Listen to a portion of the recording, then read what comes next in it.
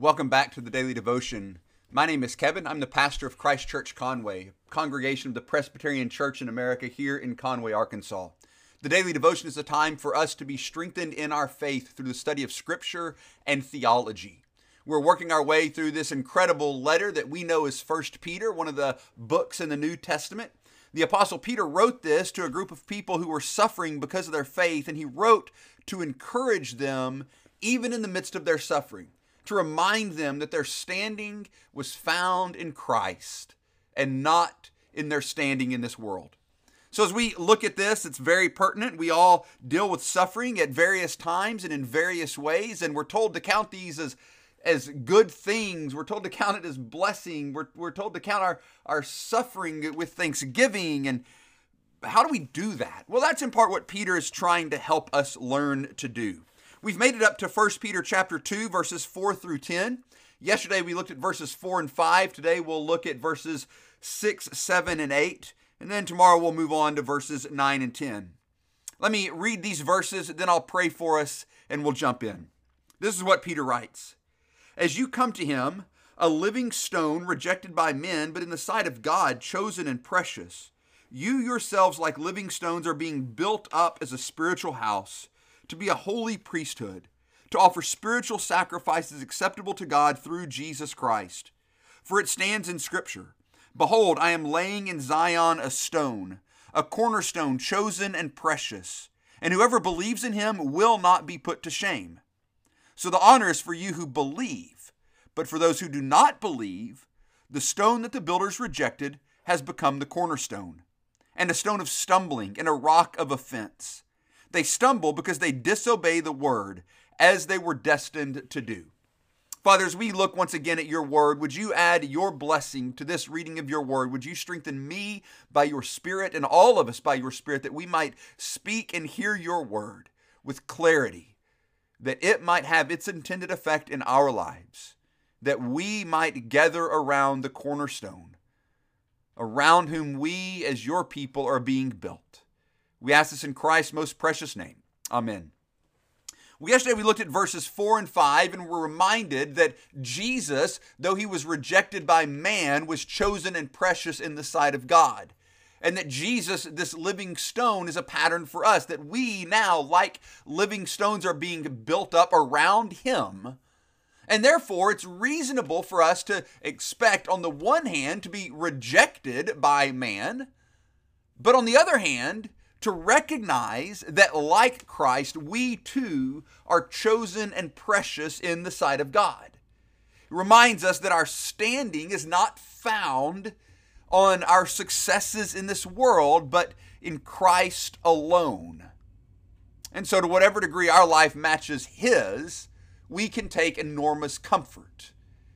So as these people suffer, having been kicked out of their homes, they're now being built up into a new home in Christ Jesus. And Peter undergirds this argument by going back to the Old Testament.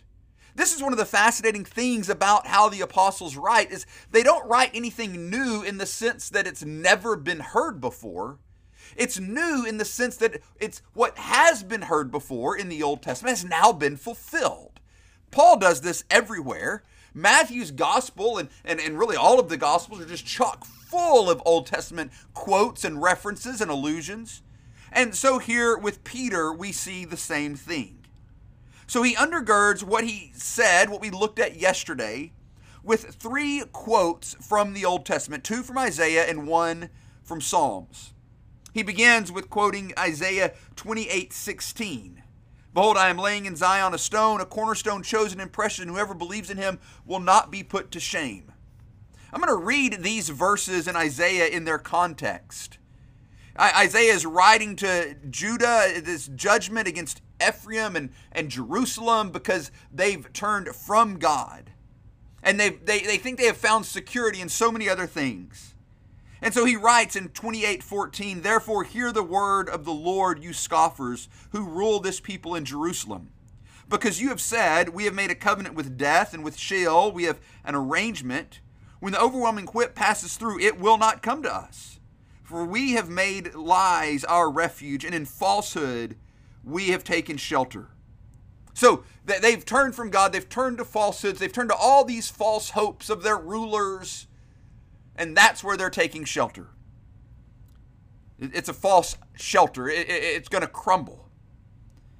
Isaiah continues, "Therefore, thus says the Lord God, Behold, I am the one who is laid as a foundation in Zion, a stone, a tested stone, a precious cornerstone of a sure foundation. Whoever believes will not be in haste. And I will make justice the line and righteousness the plumb line, and hell will sweep away the refuge of lies, and waters will overwhelm the shelter. Then your covenant with death will be annulled, and your agreement with Sheol will not stand. When the overwhelming scourge passes through, you will be beaten down by it." You see the contrast in these two hopes. There's the hope of the cornerstone of this sure building that God is putting in place that will stand. And those who find refuge in Him will be delivered. And there's the hope that we build in all the things of this world that will leave us exposed. He goes on and then says, "So the honor is for you who believe. But for those who do not believe," and then he talks about the judgment that is to come. See, when we build our lives, when we are built like living stones around the cornerstone of Jesus Christ, there we find security.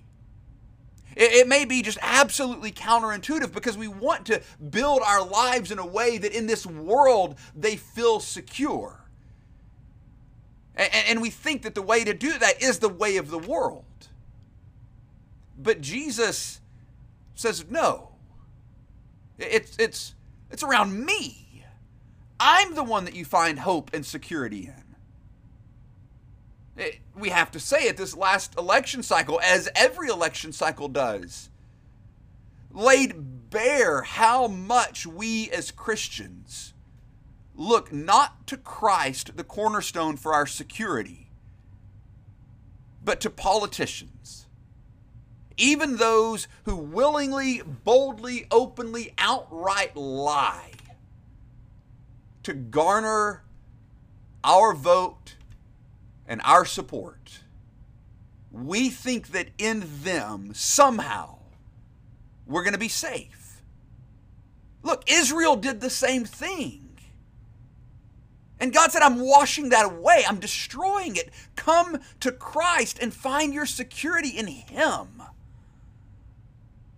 He actually is secure.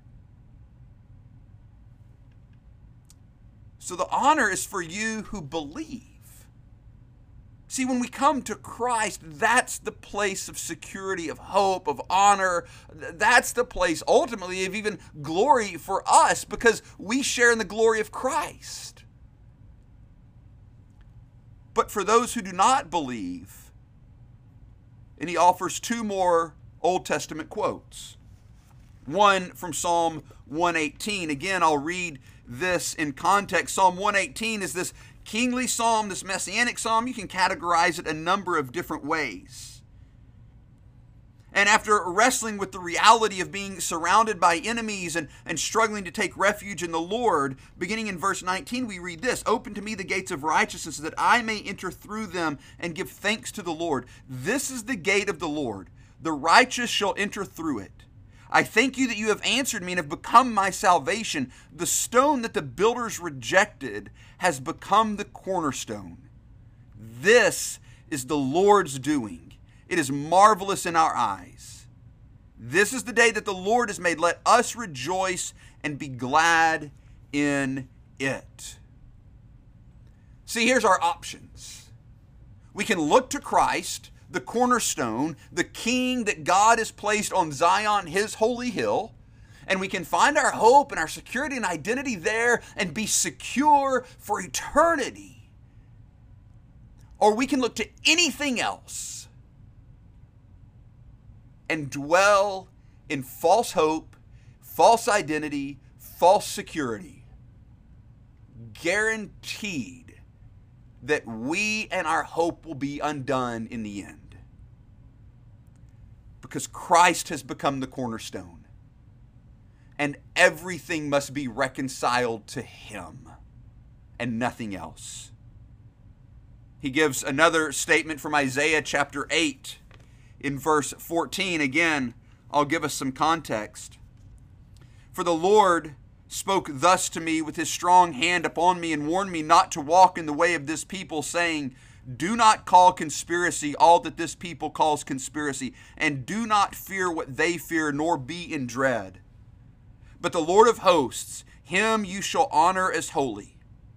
Let him be your fear, and let him be your dread, and he will become a sanctuary and a stone of offense and a rock of stumbling to both houses of Israel, a trap and a snare to the inhabitants of Jerusalem. And many shall stumble on it. They shall fall and be broken. They shall be snared and taken. The contemporary parallels are staggering, aren't they? Here, the people of God have been duped by the world and see conspiracy everywhere. Here in 2020, how often we see the people of God utterly duped by the world and finding conspiracy everywhere, living in fear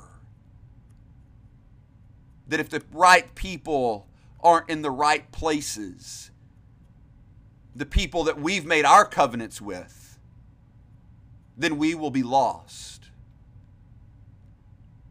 God says, no, I've replaced all of that with my Christ. Don't fear what man fears. Learn to fear me. Learn to trust me. Learn to believe in Christ. For if you don't, if you look to anything else, you will trip over this one who is your truest hope, your only hope, your only security. Oh, that we would learn to be satisfied in him forever.